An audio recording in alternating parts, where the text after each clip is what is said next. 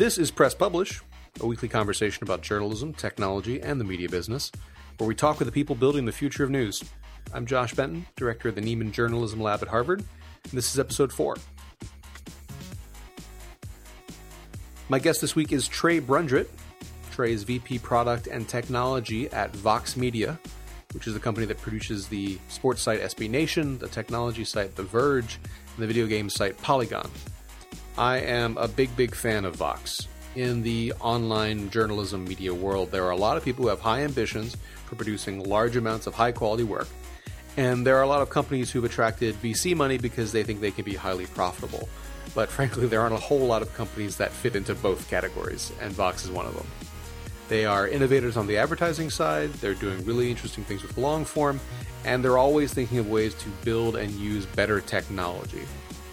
Now, Trei's been with Vox for almost 5 years, which is before it was even called Vox, and he was just named to the Adweek 50, which is what the magazine calls its list of people who make the machinery of media, marketing, and technology hum. He was only number 50, but hey, room to grow. We talked about Vox's history and ambitions, how it's trying to use technology to produce better content, and how it's been able to quickly build up properties that are, in the words of its COO, very profitable. Here's our conversation. Well, you are Vice President of Product and Technology at Vox Media. I suspect there are a lot of people listening to this who probably aren't familiar with what a product job really entails. What exactly do you do? Well, where it's evolved. It's evolved rapidly since I started doing this. Most recently it's been about really organizing our team to be really effective at building our products, and so we've just recently kind of reorganized ourselves for 2013. Been doing a lot of planning for this year, and this is kind of an exciting year for us because we've organized ourselves in a way where we have teams focused on each of our kind of big properties. A good sized team for each property, cross-functional teams for SB Nation, The Verge, Polygon, and then a focus team on our platform that we call Chorus, and then a whole team for advertising, and then operations and systems. So I kind of oversee all of those teams, and then really my job is to evolve Chorus, really kind of to keep making that platform innovative. And, and ultimately at the end of the day, my job is really about helping us grow, helping us, helping these properties grow, helping us make money. But at the end of the day, it's really about like creating really great, user experiences and, kind of being, focused on creating that. So when you say your team, how big of a team are we talking about? What scale has the product team or the technology team reached now? Yeah, it's grown quite a bit. I mean, we doubled in size last year. We're just about up to 40 people on our team, and and that, like I said, that includes design and programmers and operations engineers and our support managers as well. But that doesn't include the editorial teams for any of the sites, right? No, it doesn't include editorial. This is just the product and technology and kind of design folks. Right. So how did you get to Vox Media? I mean, before it was even Vox Media, how did you started out with SB Nation, right? Yeah.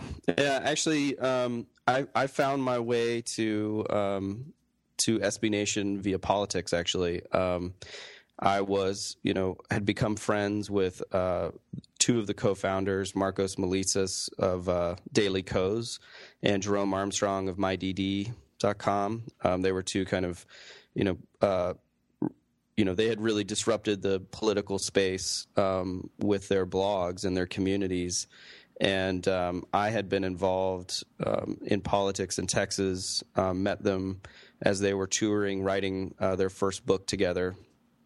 And Jerome went on to be a political blogger, or a kind of a campaign blogger, I guess. Really is bigger than blogger. He really was involved in the campaign, really from an internet strategy perspective. For Mark Warner, who was, for all intents and purposes, running for president. And I joined him to kind of build out the technology and the platform for that campaign. And, after Mark Warner dropped out, I had moved out to D.C. from Austin, Texas, and had some friends, who had worked on the campaign as well. And we just kind of, we were doing some contract political work at the time, and we just proposed to them, hey, to Marcos and Jerome, and then they had another co-founder, Tyler Blazinski, that we could help them kind of build out the platform, help professionalize the company, and that's how I got involved. And so my friends who I'd worked with before, worked on the campaign, Pablo Mercado and Michael Lovett, and then a designer, Ryan Gantz, who had worked also with us in politics. We started building a new platform for them for SB Nation in 2007, 2008. And it was in my basement of my house. So that's how I got started.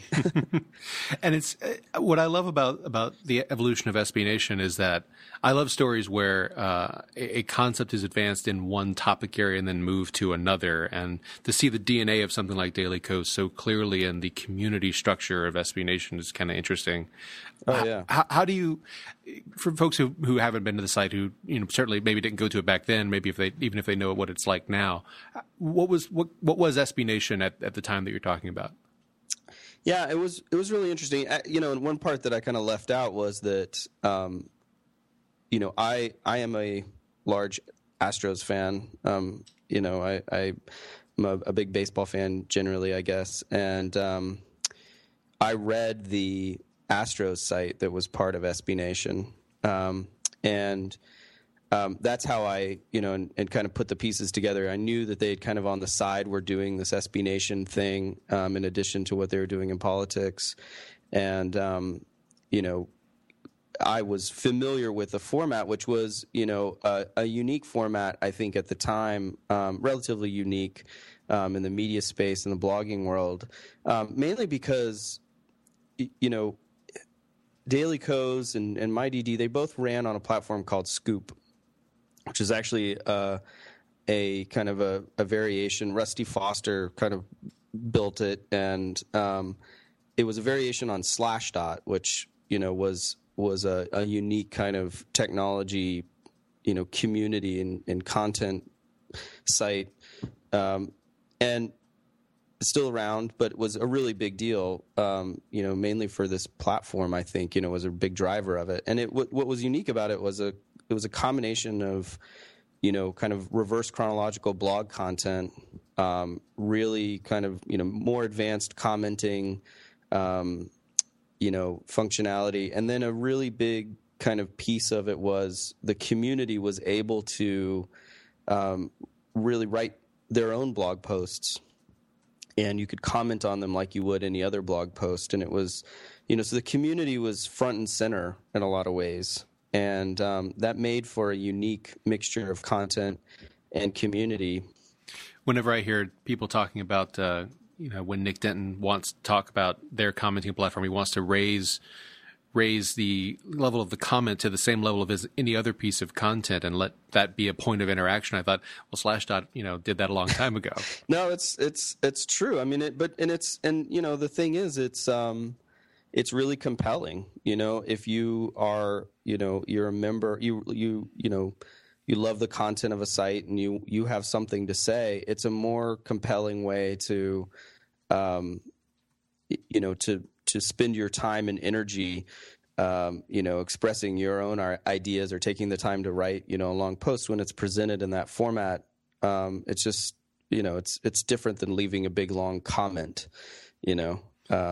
and so I think, it played a big role in why Daily Kos and MyDD were, important in disrupting kind of the political media ecosystem. And I think that, I believe that's why I was so excited about SB Nation, is because it was the same idea, same kind of tools, but at the heart of it was also this other part, which was that, SB Nation, it wasn't one site called SBNation.com at the time. Even now, it was, this constellation of sites that were all about, each site had its own domain name, its own logo, its own colors, the team colors. It was, focused on one team or, one particular sport. And the reason that was important was that, these were these tribes and people would kind of gather around them. The content drove it, the conversation, and then the community would interact.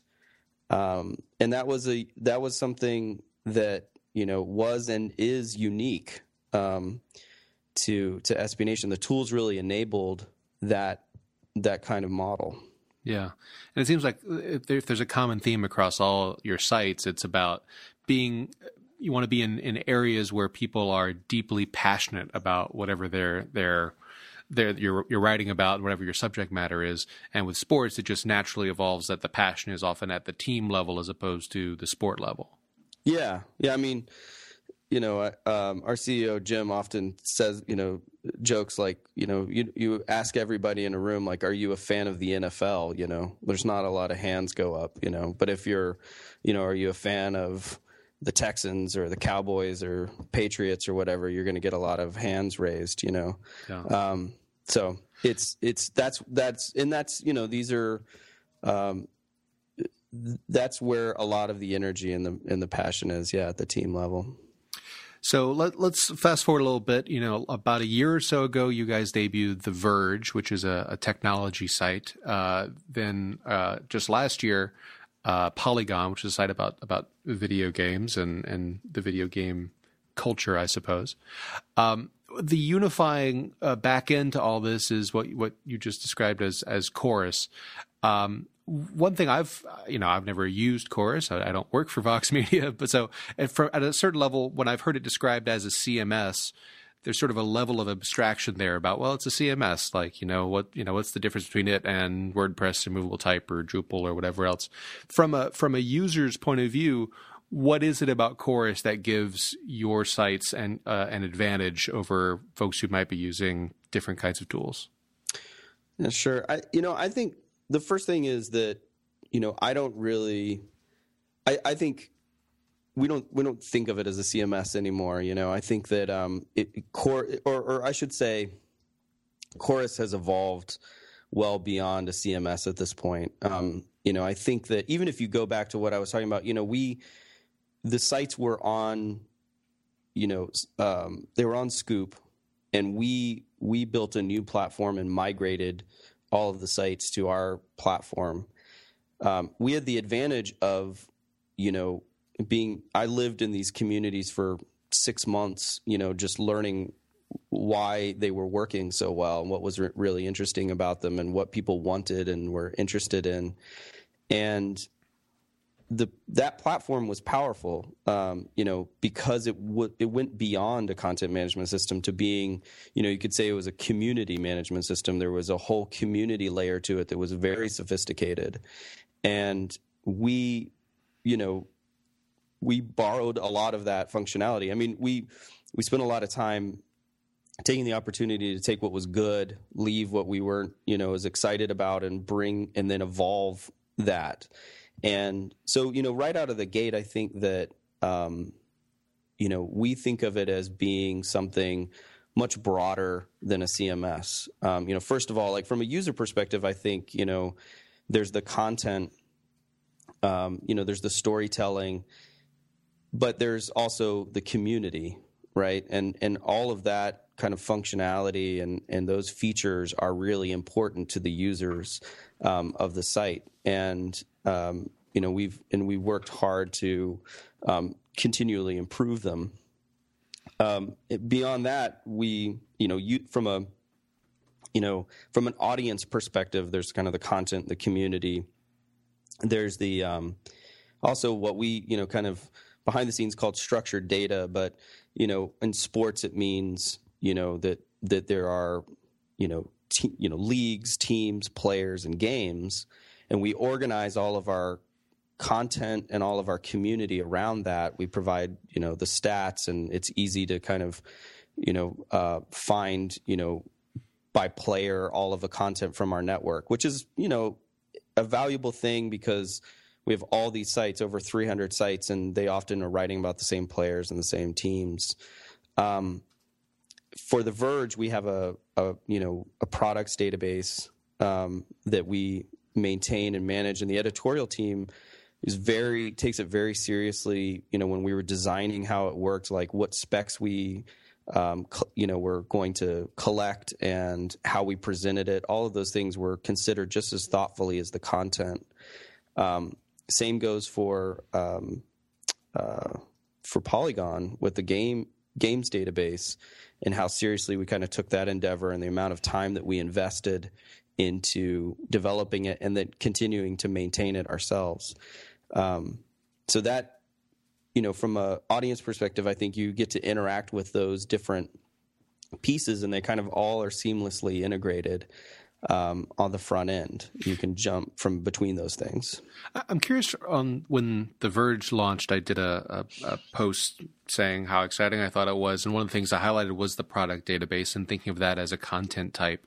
I'm curious, from having a year behind you of having it, be used, do you find that those content those database entries get used a lot in the general flow of the experience? I mean, if I read a story that mentions a certain phone, it's nice to be able to have a link to the phone page there that will have a link to the review and that have user reviews and things. But I personally am really tempted to sort of go that way. Are you finding that people are using it a lot?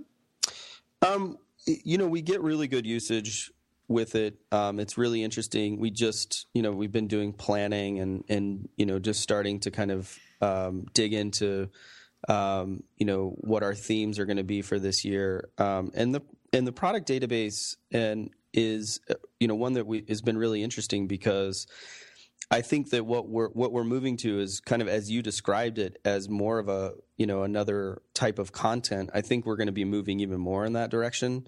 I think looking at how people use it, I think we made some kind of product design decisions that were, more geared towards almost like how we would think of the interface for products if you were going to be buying them, which is not really what we're about. And I think that what we're going to be more focused on is, the way in which we kind of package and promote that content, in the normal flow of the experience that people come to The Verge for. A great example of this is we have this comparison tool where you can compare the different products. And, some of the most kind of popular content in the database are, you can create, unique URLs for each of the comparisons and link to them, and, it has a title. It's easy to, share it on the social. It gets picked up really well in search, and that's some of our most popular kind of content out of the database is comparisons. A new product launches, like an iPhone, you compare it to the other Android phones or past iPhones or whatever, and that's the kind of thing that works really well. And I think we're going to be doing more. We're going to be developing tools for ourselves to be able to create that content more effectively with what we have in the database. Right now, there's no e-commerce platform on that, right? I can't click buy on the iPhone page, right? Not yet.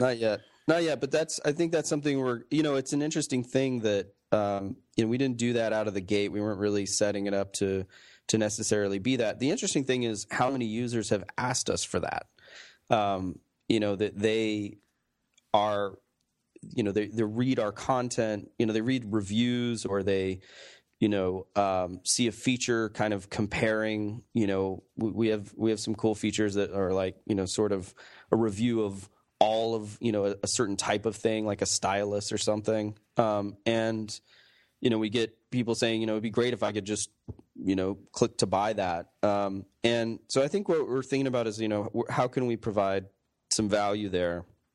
Can we do something interesting? Can we make that easier for folks who do want to buy it? But our main intent was to treat it as valuable content and to have it be a very accurate and well curated database of information about what we talk about. Yeah.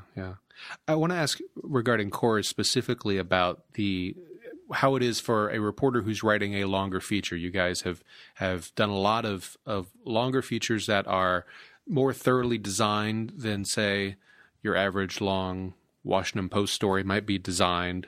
If I'm a reporter dealing with Chorus and I've written my X thousand words, what does the interface look like? What are the tools there that are available to me that are different than if I'm writing 200 words about some press release that Samsung put out today? Yeah, so what we're thinking about is like we're thinking about how we make that a sustainable thing. We're really we've had great feedback from our audience, great feedback from advertisers about these. They're some of our best performing content. I think that we and we're now doing this across all of our sites. We started with The Verge because this really was, originally kind of a vision of, the editor-in-chief, Joshua Topolsky, and he, kind of came to us as like, look at, he showed us some stuff that, Jason Santa Maria had done, on his own site, just these kind of individually designed things. And, we wanted to find something where we could actually make it a sustainable effort, not kind of a one-off thing, not something outside of our platform, something that was like, was a main kind of piece of the recipe, main ingredient to what we were doing. So, with that kind of vision and intent, I think what we figured out was two things. One is, how to make it possible for us to kind of train and, enable, the contributors to, these authors to actually lay out their own features. And so for that, what we developed was kind of a baseline style. And the way that we do it is we have like these kind of Lego blocks of what we call snippets, but are just little kind of modular layout templates. And you can kind of combo those templates together and lay out your own feature. So in the editor, it's a WYSIWYG interface, but you can switch over to HTML. And you just see, a list of these different snippets, and you bring them over into your piece, and then you replace the kind of template text and template photos with your own material and lay them out. Now, not everybody can do that or has the time to do it. So we kind of assist with that to make it something that's scalable. And we're spending a lot of time this year kind of learning from that and improving it. And then there's a second layer, and so that's that we publish a lot of features kind of in that standard layout. That Polygon followed kind of the same model. When you say a lot, how many is a lot? Like for The Verge, for example. If you go to The Verge and if you go to like theverge.com/features, I think that we're probably doing it, somewhere in the neighborhood of like 20 of them a month. Not all of them are these full blown out design, but they're, what we call features, which are, longer form, more thought out pieces, and they include things like reports and stuff like that they're doing. And with these baseline kind of base templates, which still look really good and are unique because you can put these different combinations of snippets together. But we also have these kind of blown out features, these longer ones that what we actually source. The Mozilla project, they just did a Q&A with us about a piece that Laura June did about arcades. And that's kind of and those are our longer form pieces. What we do there is we collaborate quite a bit. The authors are kind of come up with their ideas. They spend some time writing it, and we also do video as part of that. So our studio, the Verge video team working with Vox Studios is putting together, sometimes these really, everything they produce is incredible, but not every feature has a video in it. In this case, we did. And then we marry that with, kind of a unique design and layout. For that, we have dedicated members of these teams for each of the properties that's what they do. They work with the editorial team to produce these. And we have iterated on tools for them to make that process more efficient. So when I say them, tools for the designers who are on the team with, and collaborate with the editorial team to put these things together. So nobody's starting with a blank slate of HTML and just being told to design something up. No, well, the designers will kind of, they take some of the snippets that we have, our baseline snippets, and then they work up a layout. But sometimes they do start, closer to scratch to design something unique for a piece, depending on what it is. And then they have access to be able to modify the CSS, in a way that they can really give it its own unique experience and feel, and and have elements of the piece that are completely different. We had one piece where you could turn off the lights on it. It was like a Halloween related piece, I think, and you could flip the the background to black and white and white to black. It was, they're just doing, we have tools to experiment and be creative and to have the layout match, the tone of the piece and the quality of the piece, and to highlight the video. Right. I'm curious, with all the hubbub, about the wonderful snowfall package that the New York Times did.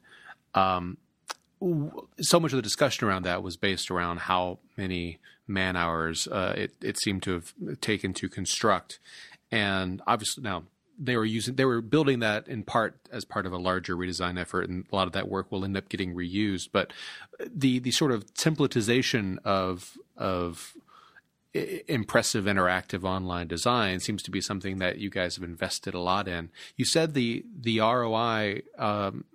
You said that these features are some of the best performing pieces on the site, and that makes total sense.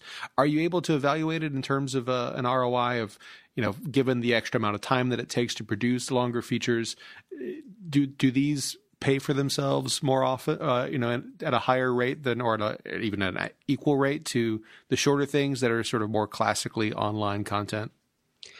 Well, that it's an interesting question because, what type of return are you are you thinking about in that case, right? Because there is a by the metrics of unique visitors, by page views, by new visitors, folks that are there's deeper engagement, time spent, or they found this, so then they start clicking around to our other features, and so we get deeper engagement through that. There's also just the whole aspect of, and then around all of that, right? Then there's the advertising dollars that kind of match to that, and the interest that it's generated to find ways to integrate advertising thoughtfully into an experience like that. There's also a branding kind of thing happening here where there's, we are, these are, new brands, new media entities out there, and we're building a name. And we're, specifically we're trying to build a name around, we're trying to kind of establish what our vision, which is, being a more premium digital publisher. There's a lot of like innovation happening right now, around being more social oriented, with, kind of more viral pieces, I guess, and maybe shorter things working or things like that. But I think what we are saying is, and we even go out and say this exact phrase, which is like substance is viral as well. And I think we are building a name around that, or we're trying to. We think that we've been successful with it, and that's what at Vox, like, we care about telling great stories online and providing something that the audience can't necessarily get elsewhere. Right. And so that, I think the investment is in all of that, right? So from that perspective, if you take all of that together, all of those metrics are really good, and so the return on the investment has been high, and we're excited about it. That said, we are always trying to make the process, like I said, we want to make it sustainable. We want our writers to be able to do this type of work. We want to do this type of video production. We believe that it's, important to do this type of work. If we believe that it's important, then we need to figure out how to make it sustainable. And part of that is figuring out the process and the tools to make it not only better, but more efficient. And I'm sure it also helps in attracting talent, the kind of people who would be interested in doing those kinds of stories, as opposed to just doing sort of aggregation and the half step above aggregation stuff you see on some other sites. You said specifically, you talked about advertising with regard to the features. Do you guys sell ads specifically against either individual features or features as a group, as opposed to the rest of your content? So we're starting to do that. Yeah, I think what we have, it's hard to sell that specific, right? You want to make it, in this business, you want to make it as easy to buy as possible, as easy to understand, as easy to go and see it. So a specific piece, it's hard to, I don't think we're at the point yet where we're able to say you're going to get exactly this many impressions. And when you're not able to do that, to forecast, exactly how something's going to do, it's still difficult to sell against, a specific feature. And and when we're trying to scale up the number of them we're doing, some of them hit better than others. Overall, they do well. So it's easier to kind of sell that as, features. I think, I think we're going to continue to experiment with better ways to package up the ability to sell against features, probably more thematically, we do features that are around, a certain, like around CES, for example, that we just had, or in sports, it's around, we can do that.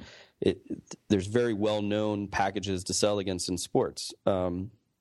Sports calendar is very well defined, and, advertisers, are putting dollars against that calendar very deliberately. Same goes for video games in a lot of ways because of their releases and the cycles of that. And there's E3 and things like that. There's just events that you can do. So yeah.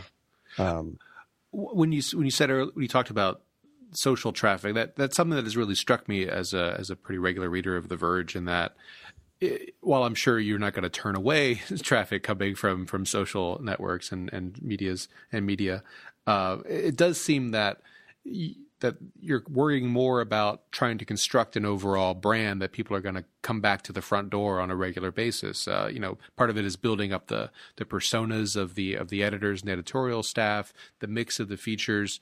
I'm curious that the content rhythm of the site, the mix of the short newsy items, the aggregation, the longer features, the reviews. Is that something that is the creation of the editorial team that you guys have hired, or is that something that was conceived of in the product development process, the kind of mix that you'd have? Well, for The Verge, and the same, the same is true of Polygon. When we got together early on, we discussed that mix. It's primarily driven by editorial, though.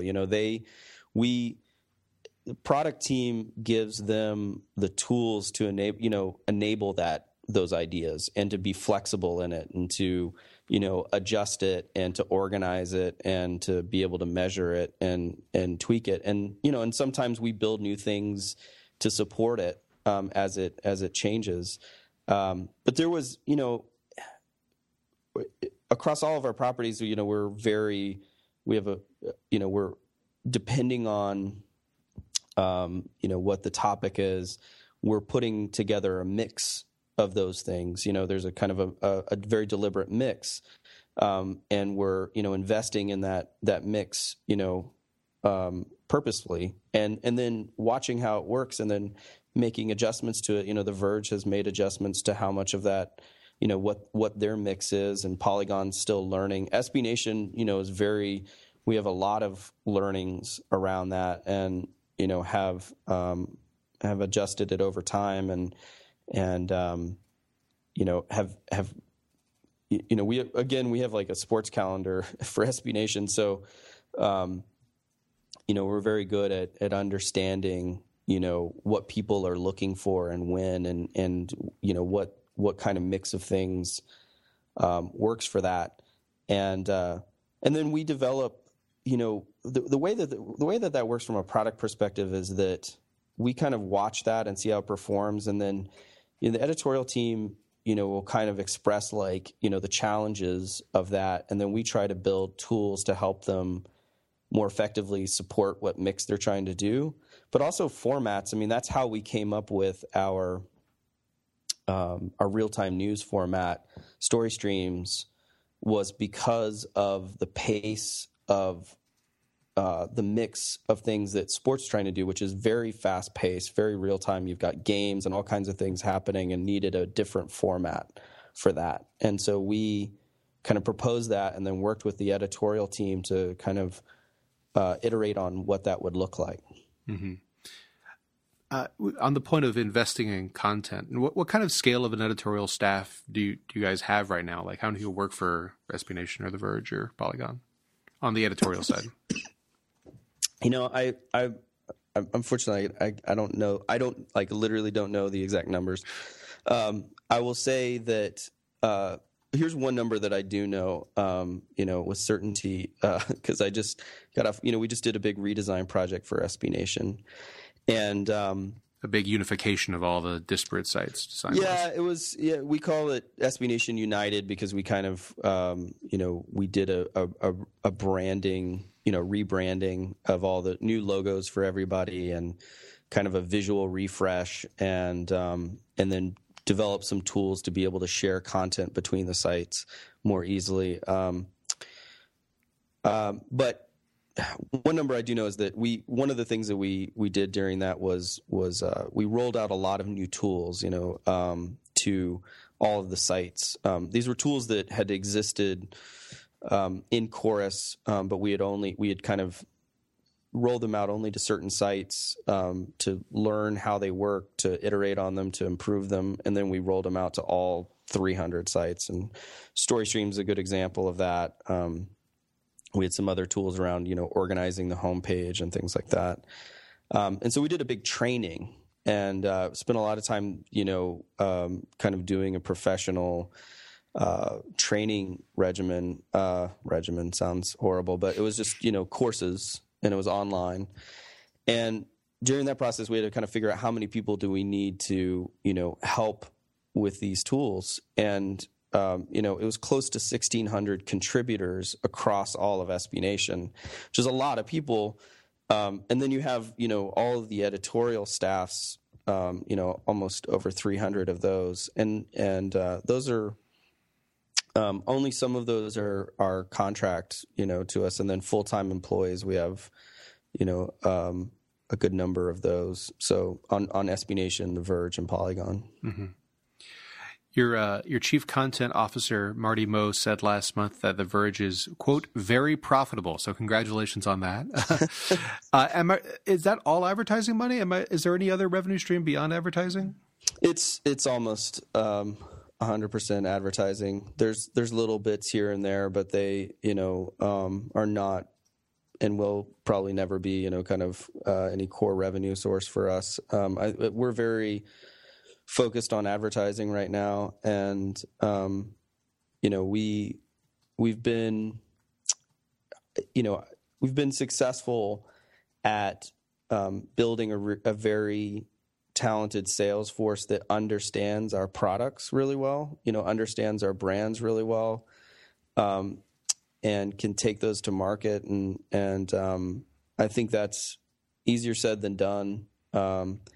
And especially as we are, in a time where we're creating new ad products, thinking of new ways to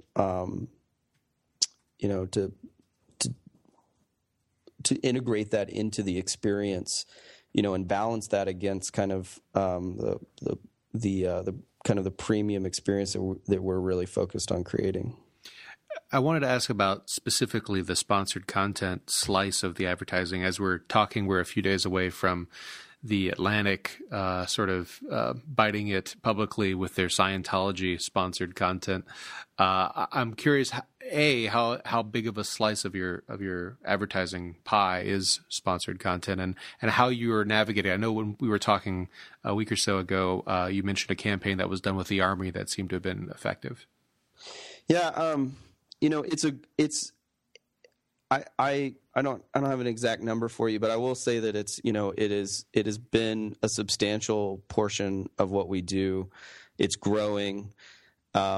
It's something that, we've been doing for a long time on SB Nation, and are very, have developed our kind of process and tools and guidelines around that, had time to do it. And the display media is still, I think majority of our revenue, but when it's often paired with the sponsored content for us on SB Nation, and so they kind of go hand in hand, right? So hard to kind of separate that out, but it's something that we've had the opportunity to experiment with for a long time, and to kind of turn into something that is a core part of of what products we take out and sell. I think the example you mentioned is Marines. Wrong armed forces. wrong branch. No, it's and it was a cool program where we developed some great video with them, that was specific to, they were, kind of the core principles of the Marines. We had a former Marine who was part of our sports video crew. He was a host, Matt Ufford, and and would kind of intro these pieces, and then we did some great kind of profiles of athletes, around these core principles. And so it was good content. And we worked to kind of produce something that was really interesting to our audience. And I think that, it was kind of the perfect balance, perform well. And, that's the kind of stuff that we like to do. And, we kind of bring creative touch to that I think is unique, because we have a unique perspective. For SB Nation, it's a fan perspective, and so I think we know what kind of resonates there. Is that something? Do you have policies on how much you'd want your editorial folks to be involved in something like that? Like, would there ever be Josh Topolsky introduces sponsored by Samsung? No, we would not do that. I think we have learned what works and what doesn't work, and we have like a really clear idea of what that should be. The Verge has a very clear disclosure of what their ethics statement is, and it's really important for them and for Polygon, and in some cases for SB Nation. And I say that in some cases just because in sports there's more of a legacy of sponsorship and the way that advertising is integrated into the fan experience, and we tread very carefully there. We never want to break any trust there. Again, we're building up these brands. We have to be very thoughtful about it. We don't have these well-established brands, and that doesn't mean that we get to do whatever we want with them. I think we're probably more sensitive about it, and I think that for it to work, even I think you have to do that properly. I think you have to really think about it because. It's got to work for the brand. It's got to work for the audience, and we've I think been successful at finding that balance of how to develop sponsored content with our brands that works without going into any territory that would be misleading or confusing to our readers. Yeah. Well, speaking of your audience, I saw, I think it was one of the Vox Media Twitter feed a while back. I tweeted a version of it. There was one user on SB Nation, SDCat09, who, at least at the beginning of our conversation, had left 225,837 comments. I'm sure it's increased while we've been talking for the last 40 minutes or so. And that speaks to what you're talking about earlier about the really kind of amazing communities that you've built, particularly on SB Nation around teams and fandoms. I'm curious how you go about moderating all those comments, since that's something that every news site has to think about at some level or another, and just the sheer scale of what you're dealing with across all the sites, I'm sure. How do you handle comment moderation? So, it's again, this is something where we were lucky to have the wisdom of these political communities and these that those lessons were fresh in our mind, and I had been working in politics and very familiar with wading into these very passionate communities, and I think that first of all, I think the most important thing is you take community seriously. Like, do you prioritize it? Like, is it a part of what you are doing as a media company? I think a lot of media companies struggle with comments and moderating them because they think that, they should just turn comments on and then they just hope that it'll go well, or that they can throw some technology at it or somebody else will solve the problem or whatever. But context is so important. You have to, if you want to have high quality conversation, you have to cultivate it. And I think that, first of all, that's our approach. That's our attitude from day one, is that, we care about community. It's something that we want to do well. We want to provide a great community experience. And comments are, obviously a huge part of that. On SB Nation, what we do is each community actually develops its own community guidelines. That's really important because, they're all their own communities. They have their own culture. They have their own identity. they establish their own, rules of what it means to have a high quality conversation. And so if you have an SB Nation account, you have to join each community individually. You can sign up for one account, but, and you can click a button to join, but you have to accept the community guidelines.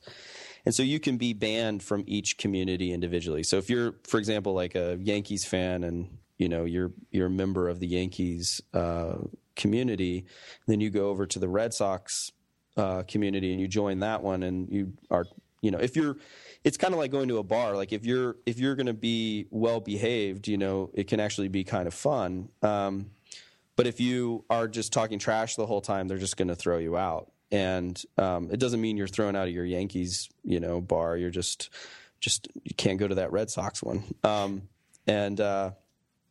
So,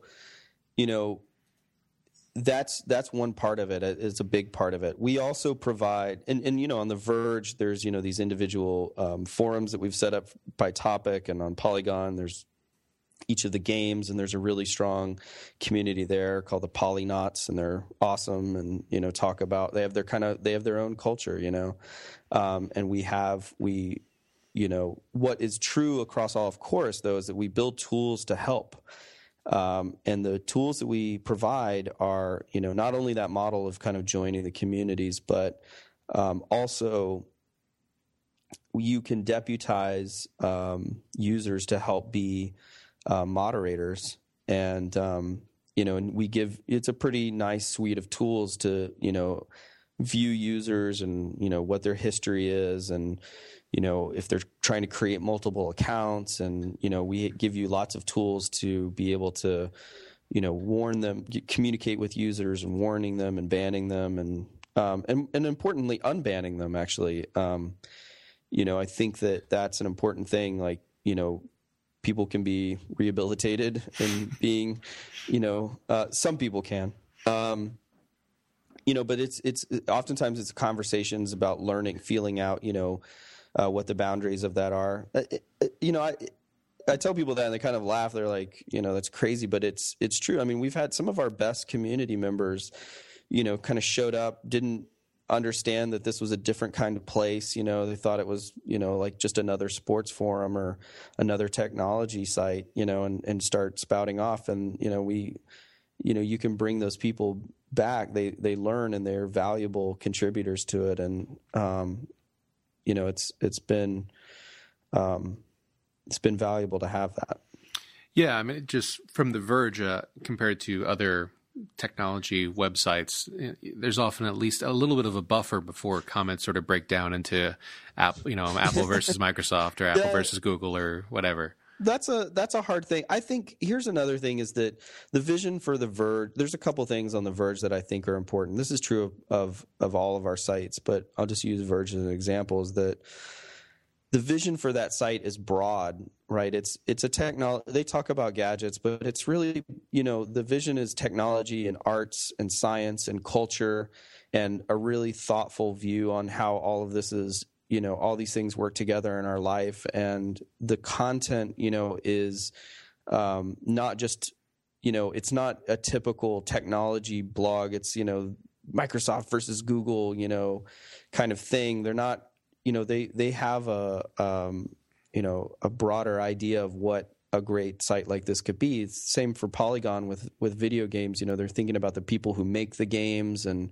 talking about the broader culture of it. On our sports sites, it's not, there's a lot of sports startups that failed because they thought it would be really funny to put, opposing fans together in a room and like let them trash talk or whatever. And that's actually really lame and terrible. It's much more interesting.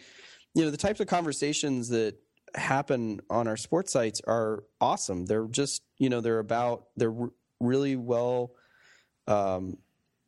educated on their teams, on their, in baseball in particular, just talking about stats and talking about, different strategies, and football, our NFL sites, our college sites. I mean, just across the board, really, it's the context is really important. And this is, related to that, the writers get into the comments, and they interact with the community, and that's important because it sets the tone. It's a level of respect, and it's really about seriously having a conversation. These sites are like, join the conversation, except with us, we're not there. Right. Like, Talk amongst yourselves. talk amongst yourselves, I guess. And like, there's I don't know, why would anybody be surprised that would be, kind of terrible, I want to ask you a couple more questions before we wrap up. First of all, you said that you've been thinking a lot about 2013 and planning for the year. I guess I'll ask what might we expect to see in the coming year to the extent you can talk about that. But I'm also curious whether you're seeing any trends in how people are engaging with your content. Mobile is an obvious trend that a lot of are you thinking about doing anything that is more mobile centric, or what can we expect to see if we talk again in a year? Yeah, I mean, I think for everybody. Like mobile to us is now, we kind of made the transition in 2012 of that mobile is just part of what we do. It's not this kind of separate thing for us anymore. I actually, in 2011 had a mobile apps team, and going into 2012, I was like, no, we don't do it that way anymore. This is crazy. Everything that we do now is mobile, just as much as we think of anything else, and it's going to be at the core of our experience. So does that mean that apps are less interesting to you now than the mobile web? No, I think that I don't. I think that we're still learning with apps. I think that content apps, can be really useless. I think that, but I think there's a place for them. I think when you talk to users and you talk to a broad swath of users, they're all not uniform, right? And there's people interact with our content and our communities differently, and we have a set of users that I think spend more time with our content, our community, and are more invested in it. And apps are important to them, and they drives it in a different way. I think you can do really quality mobile apps, and I think that you can provide value above and beyond what you can on the mobile web. And so I think we experimented with it on SB Nation, where we've got apps out for The Verge right now. We didn't do them for Polygon. I would say that we're taking the opportunity to really compare and contrast what those different approaches have been. Obviously, mobile web and we've we redesigned SB Nation. We made it responsive. When we launched Polygon, we made it responsive, and we're learning from that too. I mean, I think that it's everybody kind of treats these things like, oh, that's the right way to do it. You should definitely do this. And then on the other hand, everybody talks about iterating and learning.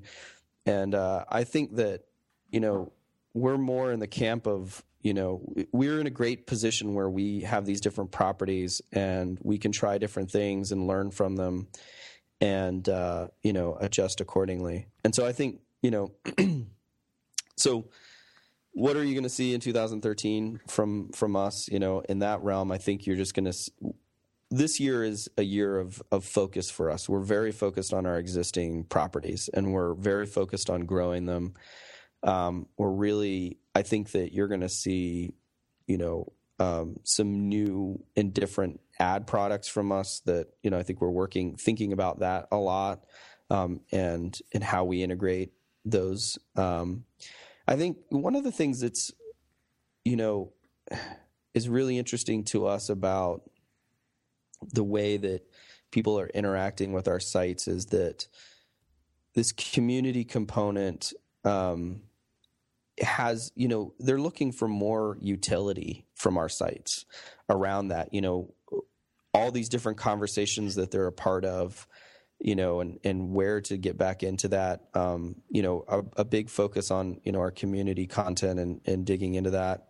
And then I think, and so how we do that across devices for them, how we make it easier to stay involved in those conversations, and improving them. we just rolled out, this is a small thing, but like a good example of listening to our users is editable comments. We rolled out a thing where, for the first 90 seconds after you post a comment, you can edit it. And got a really great feedback from that. We rolled it out on Polygon. We just rolled it out on The Verge. We'll be rolling it out on SB Nation, and we'll be doing, more little things like that. It's whatever. That's a tiny feature, but an example of like, caring about community. And then broader, I think, we've had a lot of success with our live blogs.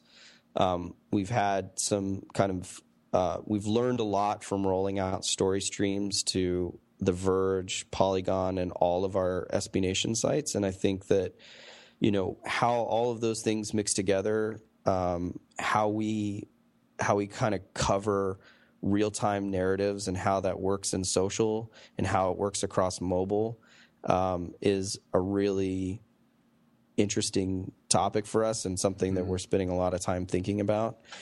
So I think you'll see some more of that. And I think, but it'll be, I think it'll be kind of a continuation of the way that we've been doing that and thinking of it. Yeah, I'm thinking particularly for SB Nation and for The Verge, both those, I imagine a lot of their coverage is very event-driven, whether it's a Apple keynote or a football game or whatever else, that real-time experience to be the second screen is probably really, really important to you guys. Yeah, I mean, exactly. That's it. That's it. I think we also, what's interesting, and not to go, I could go off on this for a whole long time, but I won't. But just this, the gradient of like, real time, like evolving narrative is a thing that, sometimes things happen, each day, each minute, each hour, whatever. There's these different kind of increments, and I think that this is just an interesting example is that we took our story stream, idea on Polygon, and games now are not static. If you review a game, there's now downloadable content, or they release it to different platforms, and so it's an evolving kind of, what we did on Polygon is that their reviews evolve over time. And that concept of, things sort of evolving over time, whether you're telling, you're just covering a game, or, it's a story that breaks and then you want to, kind of quickly update it, or it's something that happens over, a series of months. We're thinking about how do people follow stories like that? What does it mean to follow those stories and to,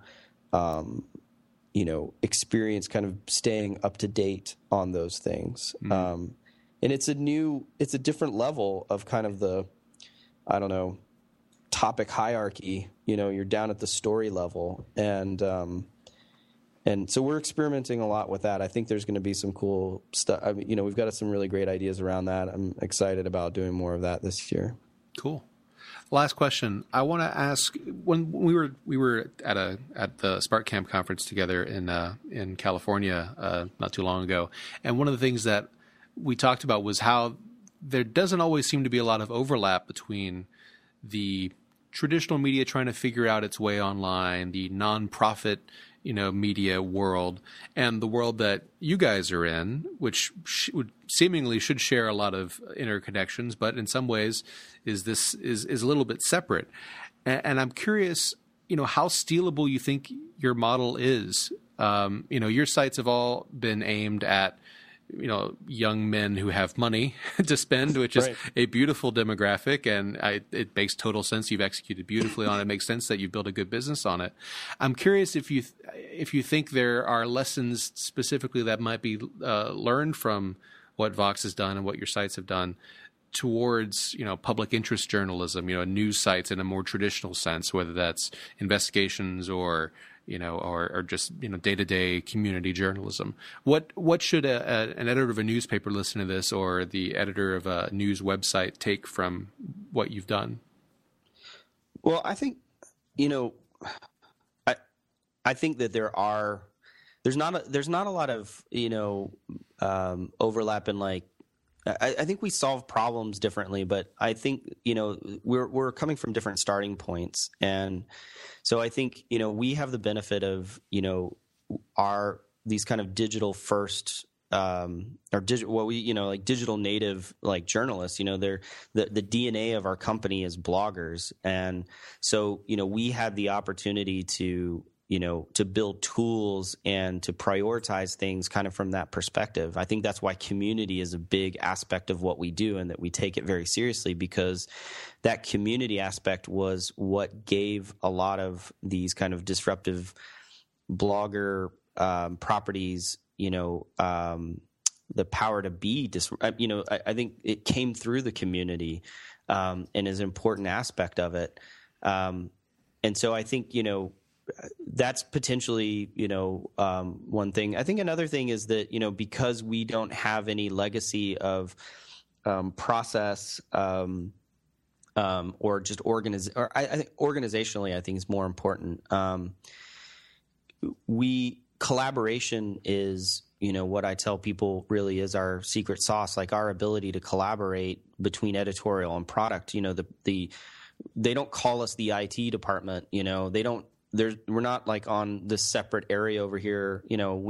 Our teams work very closely together. And I think that that's, an important thing to developing great products. I mean, the products themselves, it's not like there's this CMS over here and then it outputs to this application that we build that then displays it or whatever. It's all integrated. There's very close connection between the tools you use to create and the way that the way that users interact with it. And I think that, you break down those walls, and that's where a lot of, some of our best ideas have come from. Some of our most, our success comes from.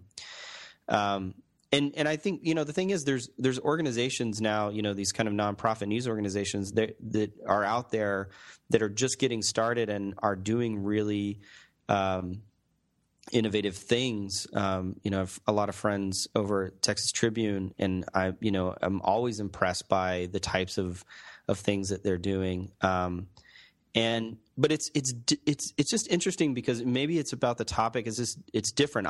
I think there's a lot of stuff for us to learn about how we use data. Thinking kind of, I think this is maybe out of necessity for some news organizations where they have this kind of news application mentality where they're building all these little apps that are using data and present stories in unique ways, and kind of, they do this outside of their CMS. And I think that is very agile and nimble, and really some really cool things come out of that. And they all work really well on mobile. And, I want those things are, inspiring to me. I think that, we aspire to build, the next generation of media brands, that are meaningful and are as high quality as some of these organizations that are trying to find their way. And I have a lot of respect for everybody who's trying to do that, Yeah. Well, terrific. Well, this has been great. Thanks a lot for talking with me. Yeah, it's been great, man. Thanks a lot.